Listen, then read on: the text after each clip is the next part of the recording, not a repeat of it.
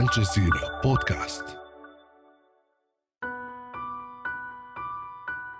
Years investigating Holocaust atrocities and ISIL war crimes are helping researchers uncover possible Russian abuses in Ukraine. The aim is to collect testimonies that can be used as evidence in prosecuting potential war crimes. On this week's AJ Long Reads, how Holocaust historians are unearthing Ukraine's present. This story was written by Micah Reddy and read by me, Annie M. Dillon. On the eve of Russia's February 24 invasion of Ukraine, two organizations, one French, the other Ukrainian, began one of the regular meetings in Paris to discuss plans for a Holocaust memorial complex at Babyn Yar, the site of mass killings during the Nazi occupation of Kiev. Russian President Vladimir Putin had not yet announced the beginning of what he refers to as Russia's special military operation in Ukraine, but the writing was on the wall, says Patrick Desbois, a French Catholic priest who has devoted much of his life to researching the Holocaust and more modern atrocities elsewhere, including in Guatemala, Syria, and Iraq. I asked my colleagues not to stay in the meeting and to go back to Ukraine, Desbois told Al Jazeera. He said he wanted them to head home to be with their families as soon as possible. When someone in the meeting asked Desbois, "Father, will you come to our own mass graves?" The comment stuck with him. What may have been a passing comment foreshadowed the extreme violence that was to follow. News of atrocities committed by Russian soldiers soon emerged, and Desbois' Paris-based Holocaust research organization Yahad Unum began to shift focus to history in real time, deploying its well-honed skills to investigate possible war crimes underway. I have been active in Ukraine for 20 years, and I know more people in Ukraine than France, so I reconnected with this network, and we immediately began employing two people on the ground to track witnesses through social media, Desbois told Al Jazeera. In other parts of Eastern Europe, Yahad Unum continues its historical research and is focusing on the Nazis' forgotten victims like the Roma. But in Ukraine, all that has been put on hold so they can help gather evidence for future prosecutions. So far, the group has collected testimonies from more than 100 individuals across Ukraine about possible massacres and abuses. The idea is to win in court and to prove that our slogan, "Never Again," should be louder than before the war, said Maxim Rabinovich, head of the Babyn Yar Memorial Center, Yahad Unum's partner in Ukraine. For Marco Gonzalez, the director of Yahad Unum, one recent case sticks out. A group of mostly men in Novy Bykhiv, 100 kilometers east of Kiev, who were captured by Russian troops and accused of working with the Ukrainian army.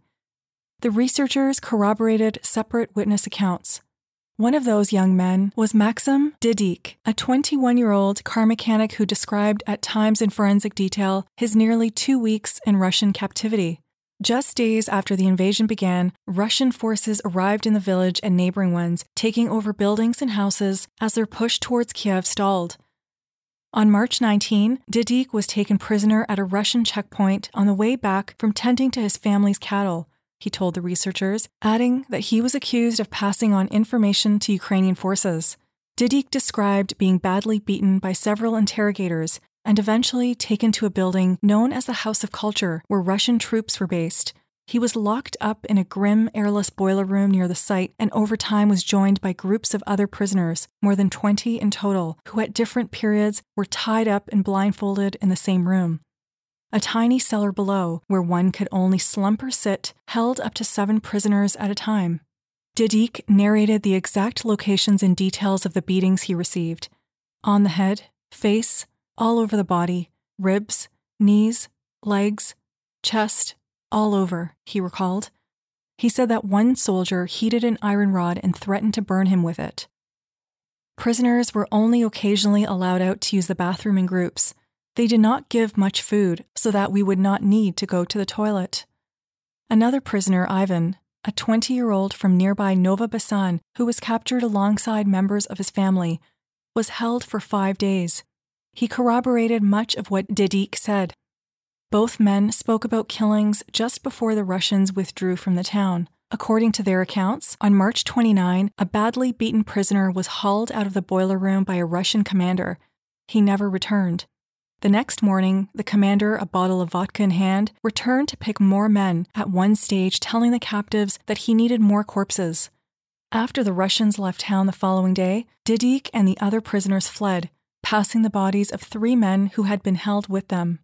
In documenting such experiences, Yahadin Unum's researchers have drawn on nearly 2 decades of work piecing together historical evidence of crimes committed by the Nazis in Eastern Europe.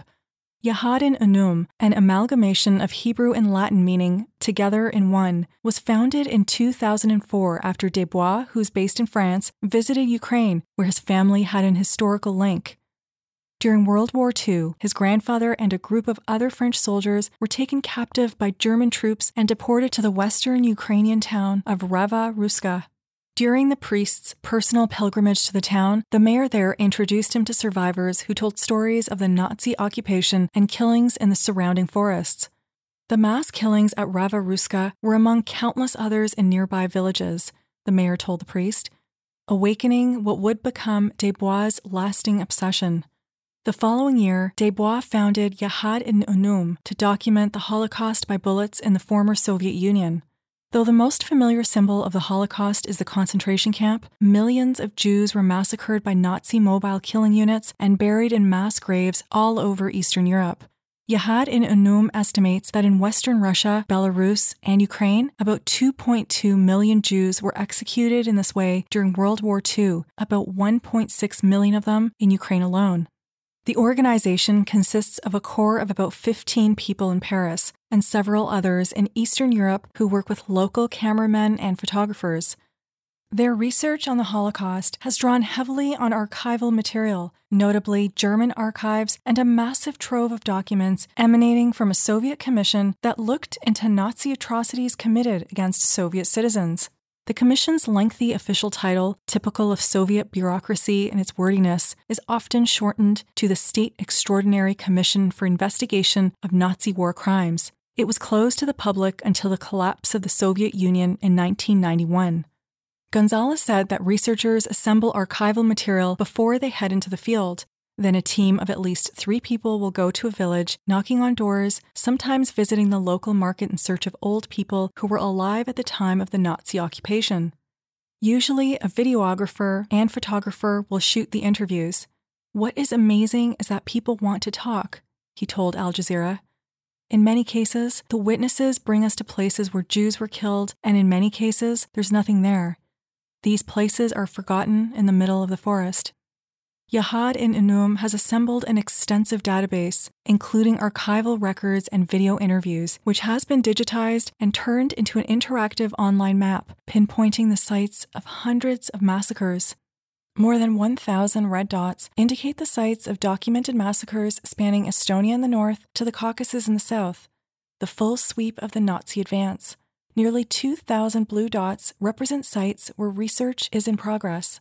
One of those red dots marks a neighborhood in the north of Kiev, the site of one of the most infamous episodes of the Holocaust by bullets. In late September 1941, in what was one of the largest mass executions of the war, 33,771 Jews were killed over 2 days and buried in a ravine known as Babin Yar. For the rest of the Nazi occupation, Babin Yar continued to be a killing field where more than 100,000 Jews, Roma, communists, Ukrainian nationalists, and others deemed by the Nazis to be undesirable or subhuman were slaughtered. After the collapse of the Soviet Union, the newly independent Ukraine began re-examining the violence and authoritarianism of its past. This uncovering of hidden histories after decades of Soviet censorship began a new reckoning with the country's collective memory through new debates, literature, and art. The history of Ukraine's Jews and the Holocaust was one area of the past that began to receive the kind of attention that was previously off-limits. Before, the official Soviet narrative of World War II had largely expunged from the historical record the ethno-racial nature of Nazi aggression, denying the true extent of Jewish suffering. Soviet historiography held that all citizens were equally victims of fascism. Today, Babin Yar is commemorated in a very different way than back then. The wooded park houses a patchwork of monuments. This includes the original Soviet-era statue from the 1960s of a giant knot of contorted figures, men, women, a child. some of them in strikingly defiant poses. A plaque commemorates the citizens of Kiev and prisoners of war. It is a piece of cold, socialist realism that lacks the subtle mournfulness of other Holocaust monuments. After the collapse of the Soviet Union, monuments like a sculpture of a menorah began to paint a clearer picture of the different groups of people killed at Babyn Yar. More recent constructions include a life-sized wrought iron wagon to commemorate the Roma victims, a wailing wall of coal with crystals jutting out of it, and an 11-meter-tall wooden block completed in 2021 that can be cranked open to form a functioning synagogue. The eclectic mix of monuments lends a theme park-like look to the area, but beyond the purely commemorative aspect of Babyn Yar, there have been efforts to turn it into a hub of information on the Holocaust by bullets. Desbois served as chair of the science committee of the Babyn Yar Memorial Center, which takes a scientific, rational approach to uncovering the past. It has traced 159 alleged Nazi-era perpetrators of the massacre. Other efforts are underway to digitize archival material and create a list of names and those killed at Babyn Yar, a sort of digital cemetery, said Rabinovich, the head of the Memorial Center. Rabinovich, who was appointed chief executive in February just days before Russia's invasion began, said that a project to develop the site had a forecasted budget of $200 million over 10 years, which envisioned the biggest and most modern Holocaust center in Eastern Europe, including a museum complex. The project has not been without controversies. A proposal by the artistic director, Russian filmmaker Ilya Krasanovsky to incorporate virtual reality features to lead visitors on an immersive experience was criticized as a vulgar, Hollywoodized form of Holocaust remembrance. Funding from Russian oligarchs and the influence of private interests over the project were even bigger concerns. Russia's invasion, however, halted these grand plans. Russian troops withdrew from the outskirts of Kiev in early April, but there are signs everywhere that war had come close to Babyn Yar. A nearby television tower bears the scars of a Russian missile attack that happened on March 1, and trenches, sandbags, and anti-tank obstacles course along sections of the park. The first museum planned for the site, designed in the shape of an ancient burial mound, was under construction when the war began and remains incomplete. The Memorial Center has had to refocus its efforts. Only 30% of its original staff is still at work, and two major Russian backers of the project, billionaires Mikhail Friedman and German Khan, were removed from the Babyn Yar board. The priority now is the present. The Memorial Center is working closely with Yahad Inunum to track down witnesses of modern-day Russian atrocities and record their testimonies. Unlike elderly Holocaust witnesses who are recalling events from many decades ago, these new accounts are just days, weeks, or months old. Investigators can obtain highly detailed information about perpetrators. Rabinovich said that Yahad Inunum has been training the Memorial Center's team of 5 in its research methodology, and they have already conducted dozens of interviews. Over the years, Yahad Inunum has branched out to investigate more recent crimes against humanity in Guatemala, where Gonzalez is from, as well as ISIL atrocities against Yazidis in Iraq. The point is, increasingly, to collect testimony that will stand up in court. It is not just about the historical record. You can't go to the police with testimonies of oral memory, Desbois said. You need precision. Years of work on ISIL investigations have helped Yahad Inunum refine its approach and detailed line of questioning. Verification and corroboration are key. It's pictures, text, details, and we emphasize topography and corroborative testimony, said Desbois. For example, if we interview a girl in Syria and she says she was underground with no windows, and afterwards we interview another girl who was in the same jail and she says it was the second floor, then something is not working. So we re-interrogate, confirm the exact topography, and sometimes discover they weren't in the same place. It's not why did you do that or how, but more where, when was it, with physical details. Desbois is economical with words, and his unembellished conversational manner has clearly set the tone for Yahad Inunum interviews, videos of which they are always dryly matter-of-fact. In recorded accounts of Nazi-era crimes, witness after elderly witness recounts, often devoid of emotion, what happened on the day in question and the minutiae of what they saw, the weather, time, surroundings, the clothes of the victims, the movements of the perpetrators. In Belgium and Germany, Jihad and Unum's painstaking attempts to piece together a more recent past have helped the state prosecute ISIL members for abuses against ethnic Yazidis in Iraq and Syria that took place after 2014. Thousands of Yazidis were killed, made to convert to ISIL's rigid interpretation of Islam, or forced into sexual slavery in what United Nations investigators have classified as genocide. Kyiv-born Andrei Umansky, a lawyer, historian, and board member of Jihad and Unum, represented a Yazidi woman in 2 separate trials in Germany. Germany has a universal concept of competence, said Umansky. Even if a perpetrator isn't German and the crime was not committed in Germany, when it comes to crimes against humanity, Germany has the ability to prosecute and is very active on this topic. Umansky said that many suspected ISIL fighters from Europe, especially women, were brought back to Germany from camps like Al-Hawl in Syria, which houses many ISIL members and sympathizers. For one Yazidi woman, we were able to help her as witness against 2 German ISIL women in 2 separate trials, said Umansky. Trials like these, both of which led to prison sentences for the accused, helped the UN determine that genocide was committed against Yazidis. Jihad and Unum has interviewed hundreds of ISIL victims, and the organization's work has underpinned several investigations in Belgium, a recruiting ground for many ISIL members, which has been proactive in prosecuting members of the group. Jihad and Unum has a similar outcome in mind in Ukraine, where it is working with the Babin Yar Memorial Center to collect evidence of torture, rape, and killings of civilians to be used in trials of Russian soldiers for potential war crimes. Today, Jihad and Unum has 4 people working full-time in Ukraine to trace survivors and witnesses, mostly via social media platforms and channels. Without the social media, we cannot do our work, said Desbois. The team on the ground moves quickly after learning of a new incident, tracking down witnesses who are interviewed by Jihad and Unum's team remotely to avoid having too many people based in a conflict zone. The team tends to focus on cases that are lesser known. In Bucha, we didn't do a lot. Everyone was there, Desbois said, referring to the rights organizations and media who were present in the town outside Kyiv, where hundreds of civilian bodies were recovered after Russia's withdrawal. They also focus on cases where evidence is strong and denials even stronger. Something that sets these investigations apart from the ISIL investigations, Jihad and Unum staff said, is having to counter the Putin regime's propaganda.